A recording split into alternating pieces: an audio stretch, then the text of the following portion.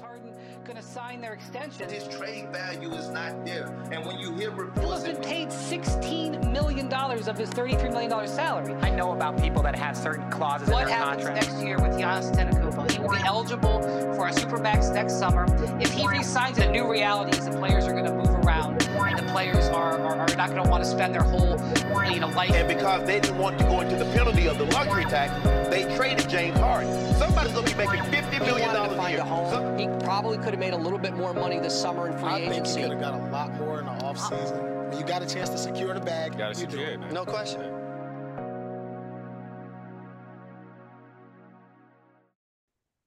What's going on, party people? I am your host, Stephen Bagel, and this is Sports Ethos' very own The Bird Rights Podcast. With me today, we have a very special guest. We are doing a two-part segment, I suppose a pre-March Madness NBA draft preview. Obviously, you guys know I just did my mock trade deadline with 29 other front office guys, beat writers, everyone from other teams. We just concluded that. The trade deadline happened. You heard my trade deadline grids when Corbin and I did that episode. So yeah, we haven't done much draft talk in this draft cycle at all, I believe. I believe this is our first episode really talking NBA draft. So for part one of this episode, we have, as I said, a very special guest. We have Isaac of Global Scouting and Draft Digest. So Isaac, first of all, how are you doing today? I'm doing wonderful. I'm happy to be on this podcast. Again, thank you for having me. Yeah, no problem. I'm glad that we were able to make it work. So let's just get into, I suppose you don't need to give your whole life story, but how exactly did you, obviously you just tweeted out a couple of days ago that you took the role with Draft Digest, which I believe is owned by Sports Illustrated, if I'm not mistaken, or they work with Sports Illustrated. So that's exciting news. I've followed you for a couple of years now since you really have got in, off the ground and running. So I guess just give a brief background. How exactly did you get involved in basketball scouting to get to where you are at this point? No, yeah. So back in high school, it was started sophomore year. Basically, I was on JV, and there was an app called Huddle where you can watch the other team and stuff. And I always would watch the varsity, even though it was a playing varsity. I'd watch the other team's varsity, and I would always write scouting reports on like each player's number. And I ended up showing my head coach that, the varsity head coach that, and he liked it. I mean, he thought he liked it because he's watching his own film, and I just ended up doing that all year for the varsity team. I didn't have time to do that when I was really a junior and senior to the same degree because I was on varsity those years. And also was always a big draft fan because of Draft Express when I was a kid. I just always was interested in like player development, all that stuff. And then never had time to create my own brand until I got done playing basketball for good, which was after my senior year. So the season ended in February, and then March of 2019 is when I started my brand. And I started on Instagram 2020 when COVID hit. I went over to Twitter. And ever since then, it's just been me on Twitter and Instagram, just doing what I love. Yeah. And again, for everyone who listens, you guys know I am a draft guy. I actually just did the last summer. I did the Get in the Game by John Ross. I'm not sure if you're familiar with John, but he was a video coordinator for the Portland Trailblazers, and he basically ran a draft course. I became close with. I knew them before, but I became significantly closer with the guys from Upside Swings, Stone and Cooper. We were in the same cohort, and yeah, so again, the draft I feel like is a learning process. And again, I'm a front office guy. I want to that's my goal, to get into an NBA front office. And a lot of those times you have to start with either a video coordinator or in the scouting department. So, right. So yeah, so that's what I'm working towards essentially. So I know you guys don't hear a whole bunch of draft talk, but this is me, expanding my horizons. So, Isaac, the first question I have for you essentially is there any particular thing or level of basketball that you enjoy scouting the most? I know you said you did high school basketball when you were in high school, but I'm saying there's so many different aspects. Like every level, I feel like is completely different. Like you have high school, you have college. The NBA is significantly faster paced than both of them. So, and obviously that's the best talent in the world. So maybe a guy who's excelled in college doesn't translate. There's international, the EuroLeague, obviously where Wemby is the French league, AAU, and now there's other avenues like the G League Ignite and Overtime Elite. So is there a particular level of hoops that you like scouting more than the other, or anything in particular that you notice that vastly differs in the levels, or anything like that? Right. I like enjoying watching all levels, but if I had to pick one, probably college, just because I've been watching college since I can remember, basically 2012. I think the atmosphere is super fun. Just the college students, the student sections, just the coaches and stuff, the legacies there, all that stuff. Being in college, or was used to be in college myself, I just enjoy the college atmosphere a lot. I enjoyed the NBL. That's another league I've really grown to like, And especially the since NBL is expanding. Sorry, I didn't mean to cut you off. They're expanding yeah, pretty rapidly. I mean, we have LaMelo Ball come out of it there, John is. Kitty. I think Hmm. Ryan Rupert is there now in this year's draft, if I'm not Yeah. mistaken. So yeah, Yeah, NBL's one, and then honestly, Overtime Elite. I've been a big fan since honestly day one of them. I think they've improved a lot this year, the second year, and I think they'll continue to improve. So those are probably the three leagues that stand out to me that I enjoy watching just as a scouting perspective. That is. okay. I'm glad you mentioned Overtime Elite, because my next question was actually about Amin Thompson. So I believe it was when you were on a pod with friend of the pod, Chris LeBron. Yeah, I believe you guys just did an episode on him, on Amin Thompson.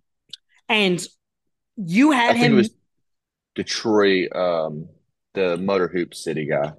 If I believe it was with him that I did the Almond Thompson debate on. Okay. Well, either way, I believe you did have Right. Amin Thompson number 3 on your board. I did. Since I then, still do do, you yeah. still? Yes. Okay. Yeah.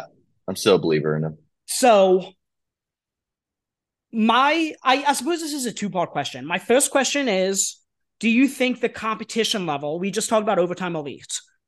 I mean, Overtime Elite, I believe they just played against what's his name? Nasir Cunningham. I believe he's class of 2025, if I'm not mistaken. Yeah. He's what? He's a sophomore, I believe. So my point is, these guys are college age. They could be freshmen in college. And I think they could be sophomores in college because they were almost eligible last year for the draft. But my point is, they're obviously older. Are you worried? I guess this is my first question, of the competition level they're playing against. I know they played against KK Mega in the EuroLeague. They played against the Adele from the NBL. So yeah, that was cool. Obviously, they played in the basketball tournaments. They played in a whole slew of things. I know you talked about that on, again, forgive me, I know you went on a pod the other day and they asked you something similar. So forgive me again, I'm blanking on the name, but You're good. But so that's my first question: does that concern you at all? The level that both Thompson twins, Asor and Amin, the level they're playing at, is that too big of a jump to the NBA? Because we have seen guys come out of high school. I mean, that used to be a thing, and it might very well be a thing again in the near future.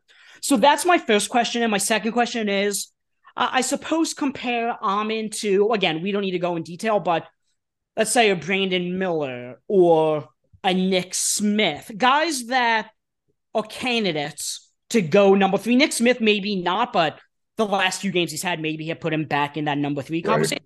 But mostly Brandon Miller, controversy aside that he's having, from a talent aspect, why Amin Thompson over him? So those are my 2 questions. To answer your first, not really worried about the level of competition because there's been many players coming from high school that played against worse competition that succeeded in the NBA. So it just varies on the player, I feel like. I mean, obviously you have to see, like, there's some things that are very different. You have to take into account some things are very different from each league because sometimes the help defense isn't really there, so he's getting more paint touches than usual. But also at the same time, you could tell just by watching him in any league he'd be in, he's just a next level athlete. Paint touch. Yeah, basically that's a great way to put it. So really no worry about the league he's playing in for me. Maybe for some scouts there would be an issue there. And the comparison into Brandon Miller, they're definitely like 2 polar opposite players. Brandon Miller's had great success. I've came around on him a lot as a player because he's made improvements as a finisher and a driver and sometimes a half court creator. But with Amin, I'd still like him just a little bit more just because of his, like you say, it's a walking paint touch, and I think I would value that a lot. I think he's a lead guard. I think he's the best athlete and passer in this draft, which is very valuable in the NBA. I think he's ends up running the offense in the NBA as long as he gets given the keys. Um, I think he's in the tier of Scoot Henderson, and I probably would have Brandon Miller tier below Brandon Miller. Nick Smith Jr. is rising as well. I know you mentioned him. He's been great ever since he's finally healthy now. Hasn't been healthy all year, really. So it looks like he's finally starting to get his feet back under him, which is good. But yeah, I'm still a big fan of Amin at 3, mostly due to he does almost everything or projects to do everything at an elite level, aside from shooting the ball, obviously. So that's kind of my reasoning on why I have Amin at 3.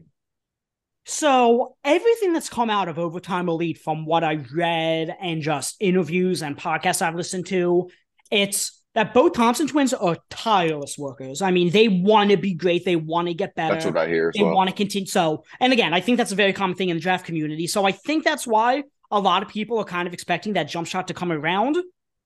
Mm-hmm. But I suppose what I'm asking is, do you think that's a possibility that the jump shot comes around? I mean, I don't know if the shot's totally broken. I believe he's shooting like 27% from 3 this year, but I mean, do you factor that in? I guess the work ethic compared to the jump shots and being able to mechanically tweak it or improve it. And I suppose this question's for both Thompson twins, not just Amin at this point. Right. I think Astar is the better shooter right now, and I think he projects to be a shooter because he shows better touch, and he's always had better indicators throughout the last 2 years. I've been tracking him. But with Amin, I'm a little skeptical of him ever being a respectable shooter in the NBA because at the end of the day, I still think defenders in the NBA will go under ball screens on him. I think they'll play off of him. So I don't know if he'd ever get to like that 30+% mark. It'll definitely need a lot of tweaks to the base, form, all that stuff. His touch is gets a little sloppy the farther out you get from the paint. So I'm a little bit more skeptical. I'm not a big believer in mid jump shot, but I think he ends up shooting in NBA. And with their work ethic, I've heard from, because I have multiple people I know in the OTE league. They say they work hard. I hear Amin works every day, puts up so many shots every single day, working on that jump shot, trying to make tweaks to it. It's hard to make tweaks mid-season, so I think it's going to be a lot seeing right now they're about to do their finals, I believe, tomorrow or in 2 days or something like that. Their finals begins. And once the season wraps up, I'm sure he's going to be working on that jump shot nonstop, trying to get it right for team workouts and all that stuff, because that'll be huge for him. Showing that he can shoot it in a workout environment, showing that there's maybe some improvements he made within that 3-month span. But yeah, that's about it with Amin on Ausar. And Amin, again, I don't know if you're a big player comp guy. I know there's a lot of very reputable draft people that no longer like giving comps. Obviously, everyone's their own player. But the 2 names that I've heard the most of Amin Thompson are Russell Westbrook. That's the number 1. And the second one would be a shorter, but not too much shorter version of Ben Simmons. Now, okay. I'm not going to get into detail. Again, I'm a Sixers fan, just for that caveat. So I feel a certain type of way about Ben Simmons. And again, we're talking about the Thompsons having a killer work ethic, which I personally don't believe Ben Simmons has. But yeah, I mean, even if he doesn't develop the jumper, Ben Simmons is a 3-time All-Star who knows if he gets back to that level or not, but he has the talent. That's clear. And Russell Westbrook's a former MVP. So even if he doesn't develop the jump shot, I mean, I don't think he needs it. Obviously, as you said, it would go a very long way. Right. But we'll see. So the next part of what I want to do is I want to basically give you a prospect and you give me the ideal landing spots, the NBA landing spot for them. Okay. So I'm going to do... Let's do the top 6 guys on my big board. So again, it might not be consensus, but most of them are. So let's start first. This first one is Victor Wembanyama. And most people have actually been talking about this recently. I believe it was Jonathan Givony on the Zach Lowe podcast said an ideal landing spot for him. So I know people have been talking about that. But what's your ideal landing spot for him? For me personally, I think it's the Detroit Pistons. Okay. I think that they already have, a great playmaker and Cade Cunningham, who I think could be a franchise player. Jaden Ivey, who's also a walking paint touch, who they just drafted last year with their 5th overall pick. Jalen Duren's a physical specimen inside. I think he can play at the 4 next to Jalen Duren. I really like the fit there. I think him and Cade would be a dynamic duo. And then maybe a big three of Ivy, depending on how he continues to develop and goes upward and stuff. I really do like the Detroit fit. I've liked it since the start of the cycle, honestly. I just see him fitting perfectly in there. With their mindset. See, I think him and Cade have that same winning mindset, and I think they would just be able to coexist so well together. Mine, I think I would go to the Charlotte Hornets. Similar reasons why you pair him with Cade, I would just pair him with LaMelo. And again, I don't think Michael Jordan is a very good owner. That's a story for another podcast. So I kind of be upset that he kind of gets bailed out after the disastrous decisions that have been made there. But even so, I mean, from a basketball standpoint, I do think, him and LaMelo Ball would be a very exciting tandem together. Right, for sure. What about Scoot Henderson? We'll go to the Houston Rockets. They need some changes there, obviously. Worst record in the league right now, I believe, to this day. I love Jalen Green. I love him as a prospect with Ignite. I still think he has some issues he needs to work on. Jabari Smith Jr. I think he's barely shooting 30% right now from 3, and I think he's a much better shooter than that. And I think bringing in Scoot, who has made improvements as a playmaker and shooter, and we already know what he does with the ball in the sense he's magical with the ball. Giving him a true point guard next to Jalen Green and Jabari Smith Jr. would be just a step in the right direction. Again, I like Kevin Porter Jr., but I don't really like his fit next to Jalen Green. It's just something I haven't been a fan of this year. So I think bringing in Scoot, I think he can be the number 1 option. I think he'd be the franchise player. And then having Jalen Green, Alperen Sengun, Jabari Smith Jr., I think he'll make all those guys better. I'm going to say Houston as well. That was the team I was thinking for both Scoot and for Amen Thompson. So, yeah, I mean, I agree with your sentiment on Kevin Porter Jr. I think KPJ would actually thrive more off ball playing like a wing type role. Like, I feel like he's being overextended as a point guard. And giving them a guy like Amen or Scoot, I think would be ideal. What about Amen? I mean, Houston, obviously, you just said need a point guard. Yeah. Is there anybody else to 6 out? Yeah, I'll go San Antonio Spurs. Okay. They're in desperate need, I feel like, of a franchise player. Devin Vassell has made a great improvement this year. Kellen Johnson's been their best player. They just traded away Jakob Poeltl. Trey Jones, I believe, has been starting at point guard all year this year. So I think Amen Thompson will give you a kind of clear-cut number 1 guy or someone that you can maybe get the keys to as a creator. And I think him on the Spurs organization will be great development-wise. Obviously, Coach Pop, everyone knows how great he is as a coach. I think that makes a lot of sense for Amen. Obviously, they used to rock team the point guard. I wouldn't mind there. But I really love the Spurs fit for Amen. What about Brandon Miller? That's an interesting one. The Pistons would be one if they don't land a number 1 pick. I did like the Pistons fit.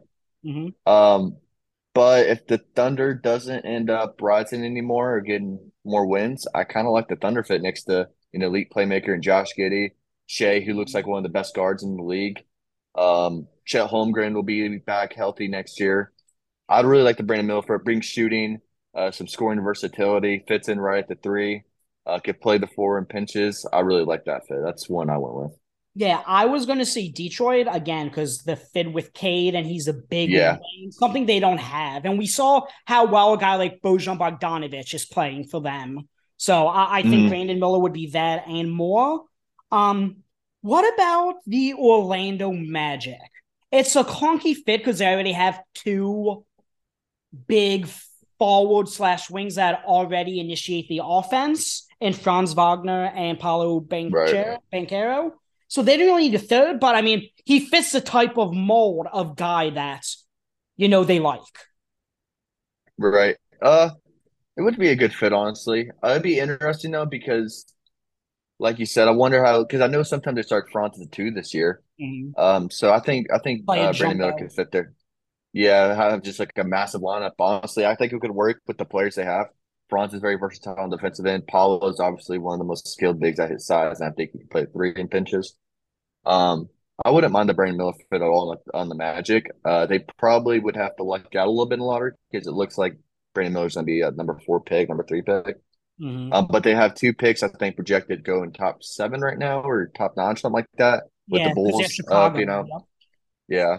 So they have a good chance of being one of those teams that jump up. Honestly, if those two picks, especially if Chicago doesn't start winning games. Well, Chicago's just top 4 protected, so Chicago's probably not giving. Is it? I forgot about that. Yeah, it's top correct, 4. So, correct. But with their own pick, I think they have the 5th best odds. So it's conceivable they end up in the top 4.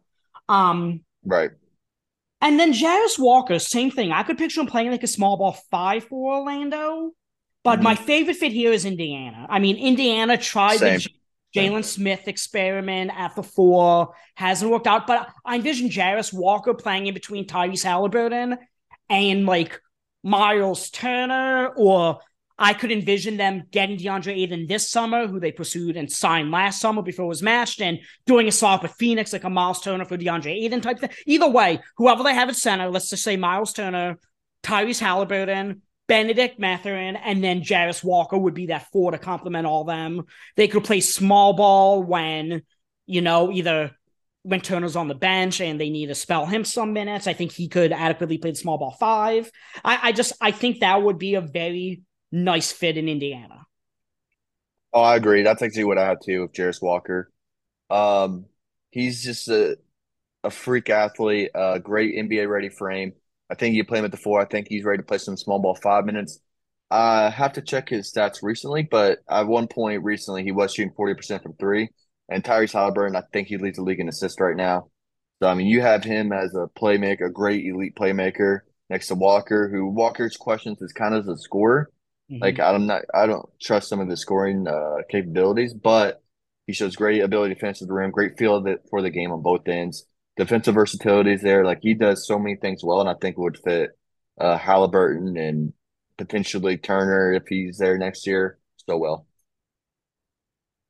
Okay, then the last guy I have, again, Nick Smith. I'm not sure if it's consensus at this point that he's like in the top 6. I had him in the top 6, somewhat especially around there. The last 2 games that he's played. I mean, I'm just impressed with the fact that, he didn't shut it down for the year. He was hurt with a foot injury, and then everyone anticipated him just not coming back and just prepping for the draft.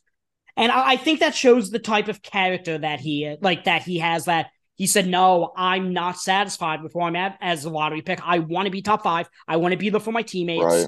I want to make a run at a national championship in March Madness. And, I think that demonstrates the type of kid he is.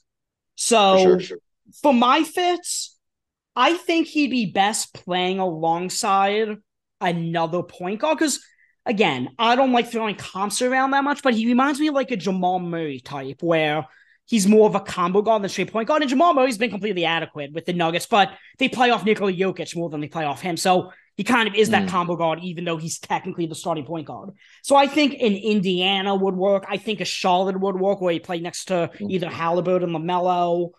Maybe not Detroit, because they already have Ivy and Cade, but even in Orlando, if he could play alongside a Markelle Fultz or Jalen Suggs, I think any of those 3 landing spots would be ideal. Well, he doesn't need to be the primary initiator. Yeah, I'd say my personal favorite fit is probably the Magic, honestly. Given how talented he is on the offensive end, and you already have Franz and Paolo there, who are shown they can be great offensive players, 20-plus point scorer nights. You bring in Nick Smith Jr. for more offensive firepower. I think it's a really good trio. I think it's a team that can compete in the play-in next year, honestly, depending on how healthy Nick Smith Jr. can stay and all that stuff, and how Paolo develops. I know Paolo has struggled a lot this last month. But yeah, I like the Nick Smith Jr. fit over to Orlando. I also don't mind the Hornets. Maybe even the Pelicans. I don't know how the end of the season will pan out, but maybe they with LeBron ahead, they had that Lakers pick. It's conceivable. Yeah. So maybe the Pelicans would be a really lovely fit for him, going next to CJ McCollum, Ingram, Zion, Jonas. Like that would be probably a really ideal fit for him. So he has a lot of options. Honestly, there's a lot of fits that he fits well in. One more. I know he's only going to do 6, but now that he mentioned the Pelicans, I would love if Cam Whitmore fell to the Pelicans. Even like in Indiana. Well, I mean, the Indiana's desperately needed wings. They apparently were trying to get OG Anunoby, who played at University of Indiana.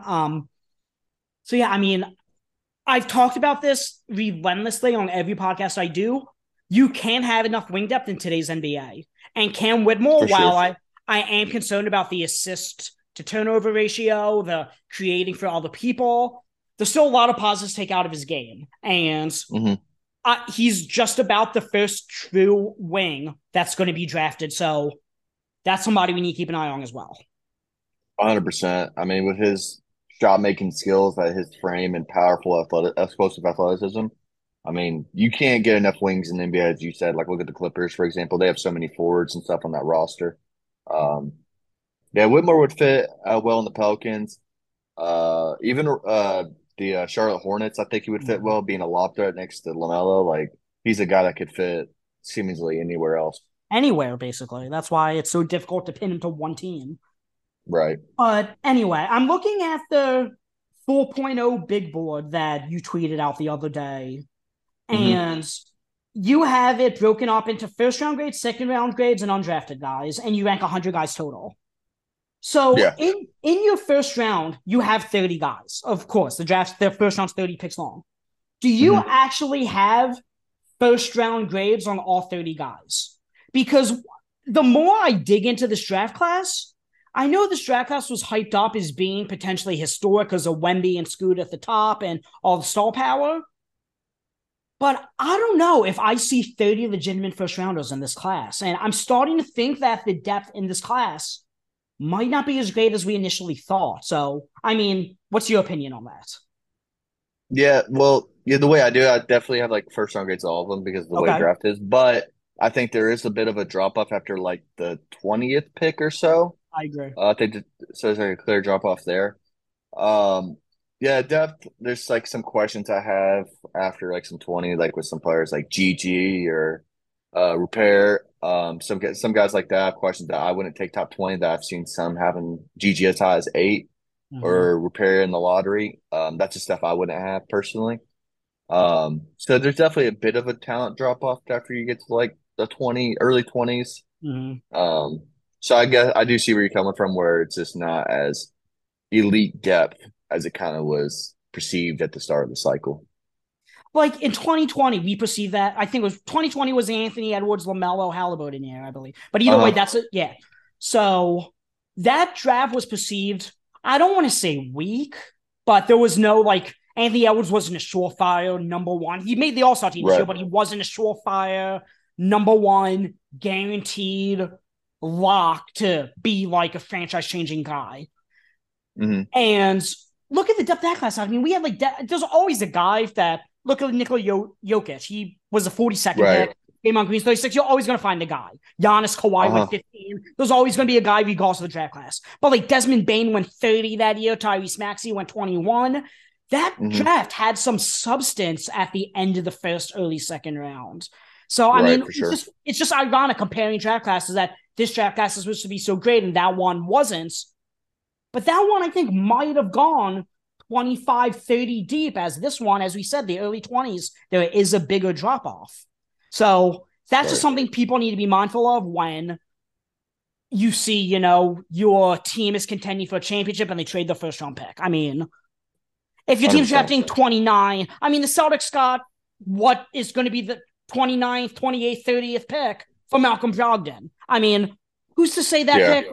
I know when they traded 30th pick 2 years ago to get off NS Kano Freedom's contract, that pick turned into Desmond Bane for Memphis. So yes, that happens. But when evaluating these guys, I think it's John Hollinger from The Athletic always says there's 17 guys in a draft that work out, and these are who the 17 guys I think they'll be.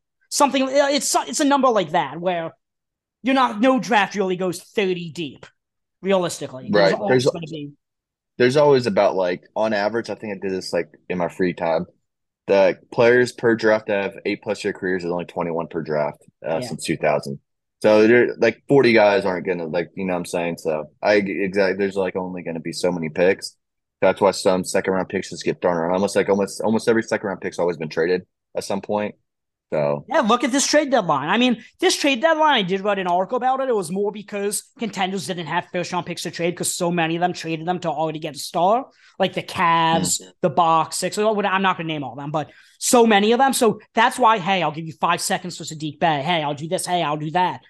They threw around seconds because that's all they had, but it's also because the odds of hitting a Nikola Jokic or a Draymond Green or even a Chris Middleton or Malcolm Brogdon it's not a high success rate. I mean, sure, it happens. You're always going to get out of those. What number did you say? 21 guys out of your career? I would say probably. Average, yeah. I would guess probably 4 of them are second round picks. But probably, I didn't go that far into it, but yeah. But my point is, 3 or 4 out of 30 isn't as high as 18 out of 30. So that's why we've seen, that happen at the trade deadline. So any first rounders that you feel strongly about as, I don't want to say sleeper because I already projected first round pick. I have a few listed, but is there any in particular that you want to throw out there that you've like last year? I think I had Tari Eason number 4 on my big board. I loved Tari Eason. Mm-hmm. So is there a guy like that you feel very strongly about that people either aren't high enough on or? Yeah, here recently, probably Kobe Buffkin out of Michigan. He's been great. Yeah, he's starting to getting a lot more traction recently, thankfully. I just love him. I think he's a 3-level scorer, smooth lefty, has shown some playmaking chops. He's been huge for Michigan. They were having kind of a down year.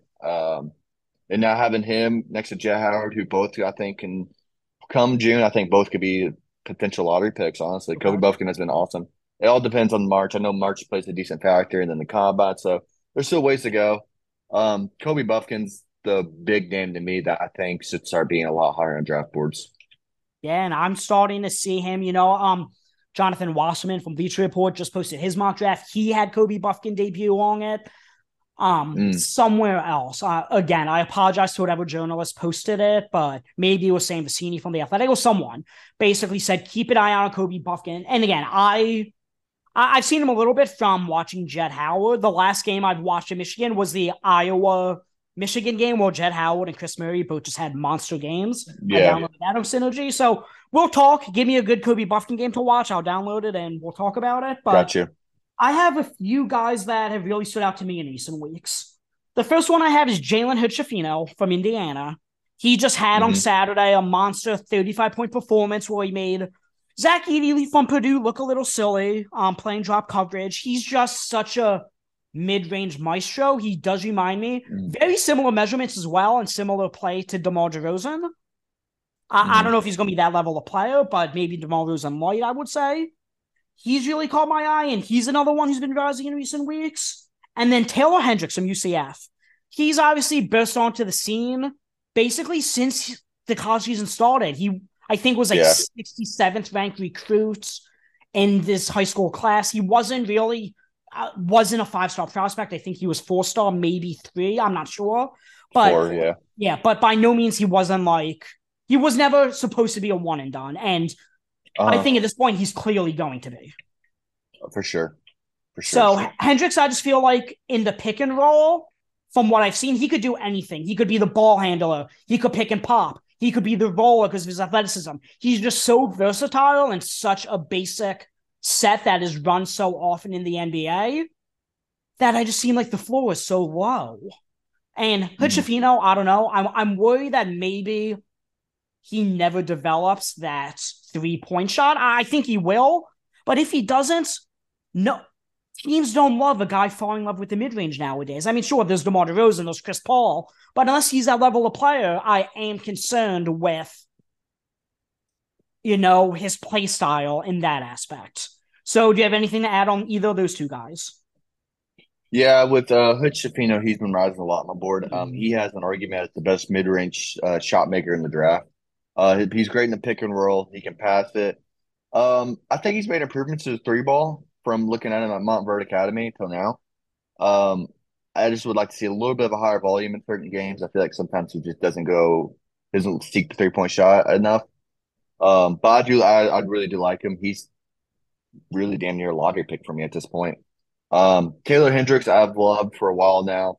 I mean, he's everything you look for in like a modern big with that can protect the rim, can switch on the perimeter late in the shot clock, can shoot it, an explosive finisher at the rim that gets off the ground pretty quickly. I love Hendricks. He hasn't quite sneaked into my lottery grade yet, but he's hovered around there for sure. He makes a case for their lottery pick. Yeah, no, I completely agree. Hendricks, I just feel like he could do whatever role you ask him to do, and that's a very valuable with his athleticism 100%. and his shooting ability. And he could as I said, he could be a little bit of a pick and roll ball handler, like just such a versatile guy. So that's why I, think the floor is pretty high for him, and that's valuable. So my next question is any second round sleepers that you feel strongly about. I'm going to segue it by mentioning a guy who's top 10 on some boards or in the 40s and 50s on other boards. And I think he's just about, now that Brandon Miller has improved his finishing ability, I think this guy I'm about to mention is probably the most versatile, or not the most controversial guy on draft Twitter now, in regard to just he's all over the place on big boards. And that's Brandon Podziemski from Santa Clara. I mean, he transferred from Illinois after not playing much last year. And he's literally dominated the West Coast Conference. I know people have concerns about his hips being stiff, so maybe the shot doesn't translate.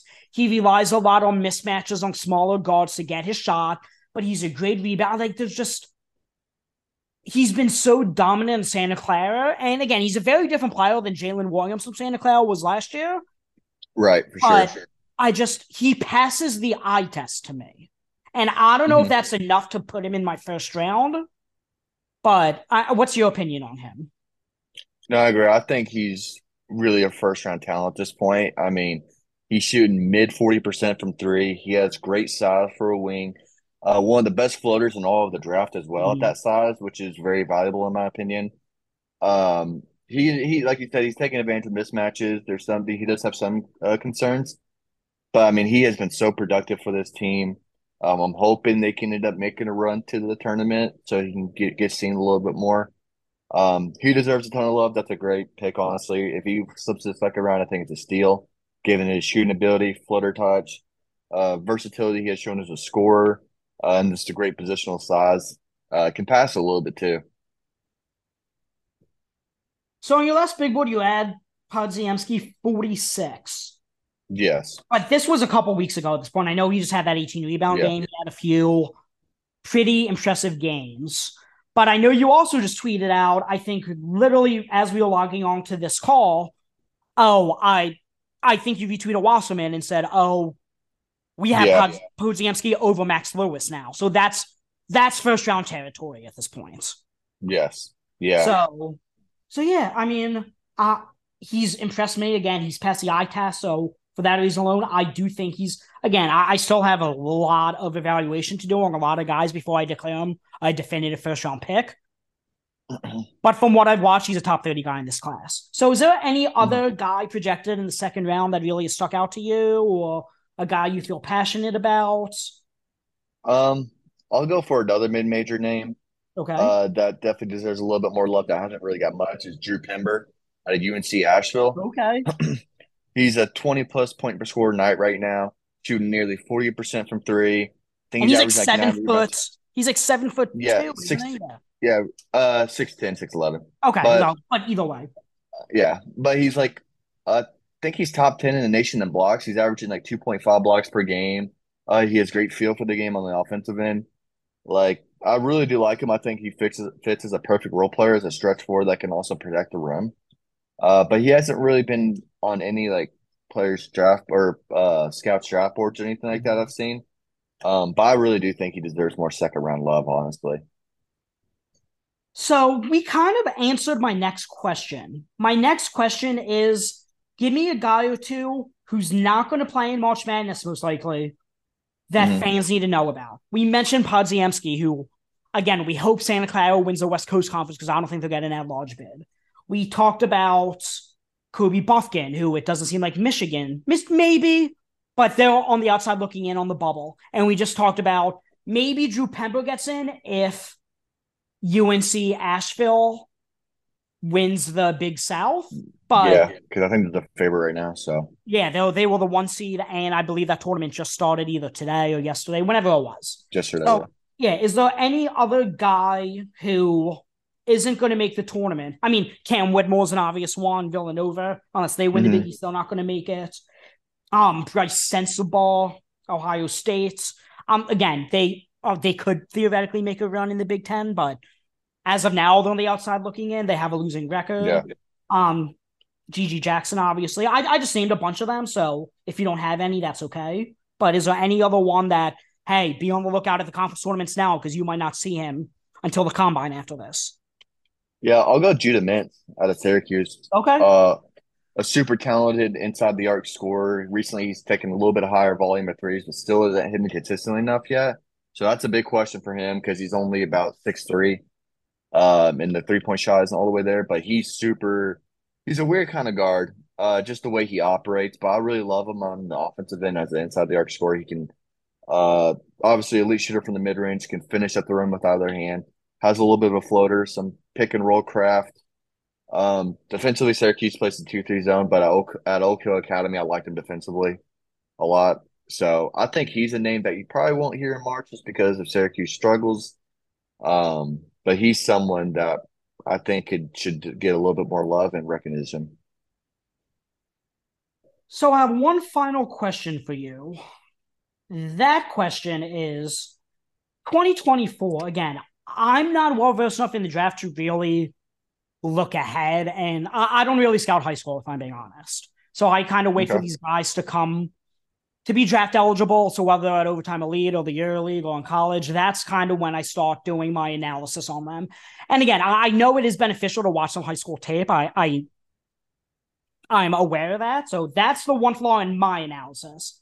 But tying that all together, 2024, from what I've heard and read and a little bit of seen, is that it's not particularly a strong draft class.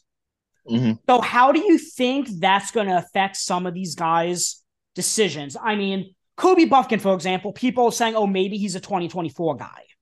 I mean, I think a guy like GG Jackson might regret reclassifying, especially for a school like South Carolina. Maybe he decides not to enter the draft and either transfers or signs with G League Ignite or something. I think that'd be beneficial for him. I mean, do you think that has any impact, next year's draft being perceived as weaker, so guys could get better, not only improve their stock and improve as a player, but, go higher because there's not as many hurdles to go higher because next year's draft is perceived as weaker?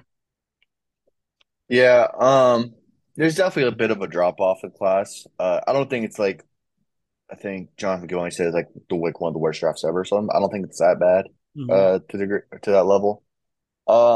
There's some names that we might see like withdrawal that could be, that might say, hey, I won't be a first-round pick this year, but I could almost certainly guaranteed be a first-round pick next year. You could definitely see that. That could be a common theme, and it could be a really strong returning class next year because guys like, who knows, like Khalil Ware, he's only played 4 minutes at most the last 3 games. But I'm still big on him. I'm still high on him. But maybe his stock is starting to take a hit. Especially Tennessee. Especially if like Bronny James, I think Oregon's won his final 3 scores. If he commits there and he knows scouts are going to be going to the games to see him, then maybe he goes back to Oregon to, get that exposure. Yeah. So it'll be interesting. I don't think it's a terrible class by any means. I think it's a decent class. There's like some names. There's not like a clear cut number one guy though. For like some drafts that you can kind of figure like, okay, this is the clear number one guy. There's about 6 guys that make a case for the number 1 pick next year as of today. So it's interesting to see how the players in college and stuff and international players would like look at this next draft and maybe return. I'm interested to see how like managers and owners and all that stuff end up doing with like their draft picks and stuff. Like last time we saw number 1 pick traded was what, 2014 with Wiggins? Sixers with Markelle Fultz. Markelle Fultz, that's right. I forgot they swapped that. Yeah. So it'll be interesting. It'll be interesting to see how that all pans out next year. So yeah, I mean, I was talking to one of my buddies about this today, but I just feel like a lot of time when guys go back to school, again, it's a huge decision because you could be leaving millions of dollars on the table. But I mean, it's 2023 and maybe this is a bad example because he was never really a surefire first round pick or anything, but it's 2023 and Terrence Shannon is still in college basketball. I mean, his stock plummeted his sophomore year. Max Osmus from Oral Roberts, maybe he wasn't going to get a guaranteed contract anyway 2 years ago when they made the Sweet 16, but he's not even on the radar now. I mean, he could have cost himself, we don't know, it's speculation, but he could cost himself millions. Who's another? Jalen Wilson, I don't know, because he had a killer combine, but he wasn't, I don't think, a guaranteed contract type guy last year either. I think he probably did improve his stock. But, I mean, it's a big decision. And these guys really have to, with that caveat, really have to factor in, that those guys and what happened with them. I mean, they didn't improve their stock really much at all. Terquavion Smith, I don't think he improved his stock. He went back to get stronger and work on his finishing ability. I still like Turk Smith. I still think he's a solid in the 15-20 range, but he hasn't improved his finishing at all. Maybe he's improved other aspects of his game, but yeah, so my last question is, just because this is another controversial topic on Draft Twitter, is Jonathan Givony having Bronny James in his top 10. Now, there's a lot of people that said, oh, it's just because he's LeBron's son and he's LeBron James Jr. That, again, I don't watch a whole bunch of high school, as I said, but Bronny James is a guy, obviously, I'm familiar with as someone who's an aspiring front office guy, an aspiring draft guy. He's interesting. I mean, where's your value? You probably don't have a big board together quite yet, but where does he lie? I mean, I think next year's draft class is still so up in the air that I think Bronny James could probably get himself. Again, I haven't really evaluated the other guys. I know DJ Wagner came in 7 in Givony's big board, which I thought he was always going to be the consensus guy in this class. So I don't know why he's dropped. I don't know enough about the situation. And I know Jalen Williams' brother, who committed to Colorado, is projected number 2 or 3 now. He's skyrocketing. So, I mean, where does Bronny James fall? I mean, is top 10, probably the back end of the top 10, a fair evaluation for him at this point? Or what do you think? It's totally reasonable. I personally wouldn't have him top 10, though. I have more a back at the 20, between the 15-20 range right now. It's kind of where I have him, because he's a great connector piece, and I think it's very valuable in the NBA, and that's kind of where you kind of swing on some really high end connector pieces, because he's arguably the best guard defender in the draft next year. He can shoot it. He has some playmaking chops. He just isn't super shifty with the ball yet. But I think he's a super valuable pick. I'm not sure where he ends up at next year. I know there's some speculation on where he ends up, but I like Bronny. 10 is probably too high for me personally, but I could see a team reaching for it, especially if maybe it gets LeBron James. So I've heard some rumors about that they want to team up, depending on where LeBron's at that point in time. But yeah, I mean, I could see someone having him top 10. I'm not totally against it. I just personally wouldn't do it. But the point is, he's not top 10 just because he's LeBron James Jr. You think maybe it's a little high, but you know what? You can see the avenue on why some. Okay, that's the point I'm trying to get at, because again, nobody's really an expert in this. I mean, people, even NBA GMs, swing and miss on prospects. So no one's really. It's not a perfect science, but so many people are just oh yeah, well, it's just because he's LeBron James Jr. that he's ranked that high. I don't think so. I mean, is there a specific landing spot? I believe he's between Ohio State, Oregon, and USC. I think all 3 are actually intriguing landing spots for him. We've seen Ohio State have Malachi Branham be a one and done, Bryce Sensabaugh one and done. They've done an excellent job at developing guards and getting them ready for the NBA. Oregon, I think he would fit Dana Altman's system great. And Bronny James, again, I know I said I shouldn't be doing comps, and I'm about to throw out another comp.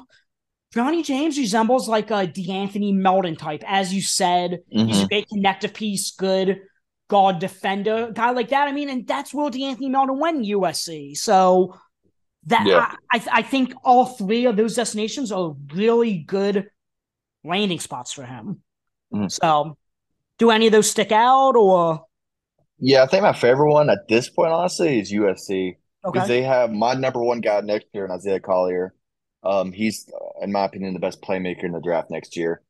and Bronny playing the 2 whenever Collier goes to the bench, playing the 1 would be great for him. That's probably my ideal fit for him. I don't really have a true lead on where he ends up, honestly. I don't think there's been any crystal balls going in from 24/7 Sports or anything like that. But yeah, I really do like the USC fit.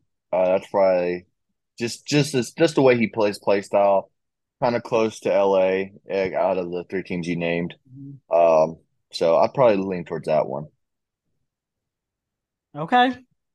I think that's all the questions I have. So I know it's all the questions I have because I'm looking at my sheet and there's nothing else on it. So, Isaac, where can people find your work?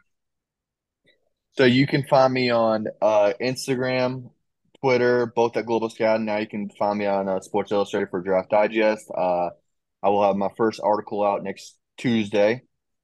I'm on TikTok and YouTube, not as much, not very active on there, but most of my work you'll be able to find on Twitter, Instagram, and now Sports Illustrated.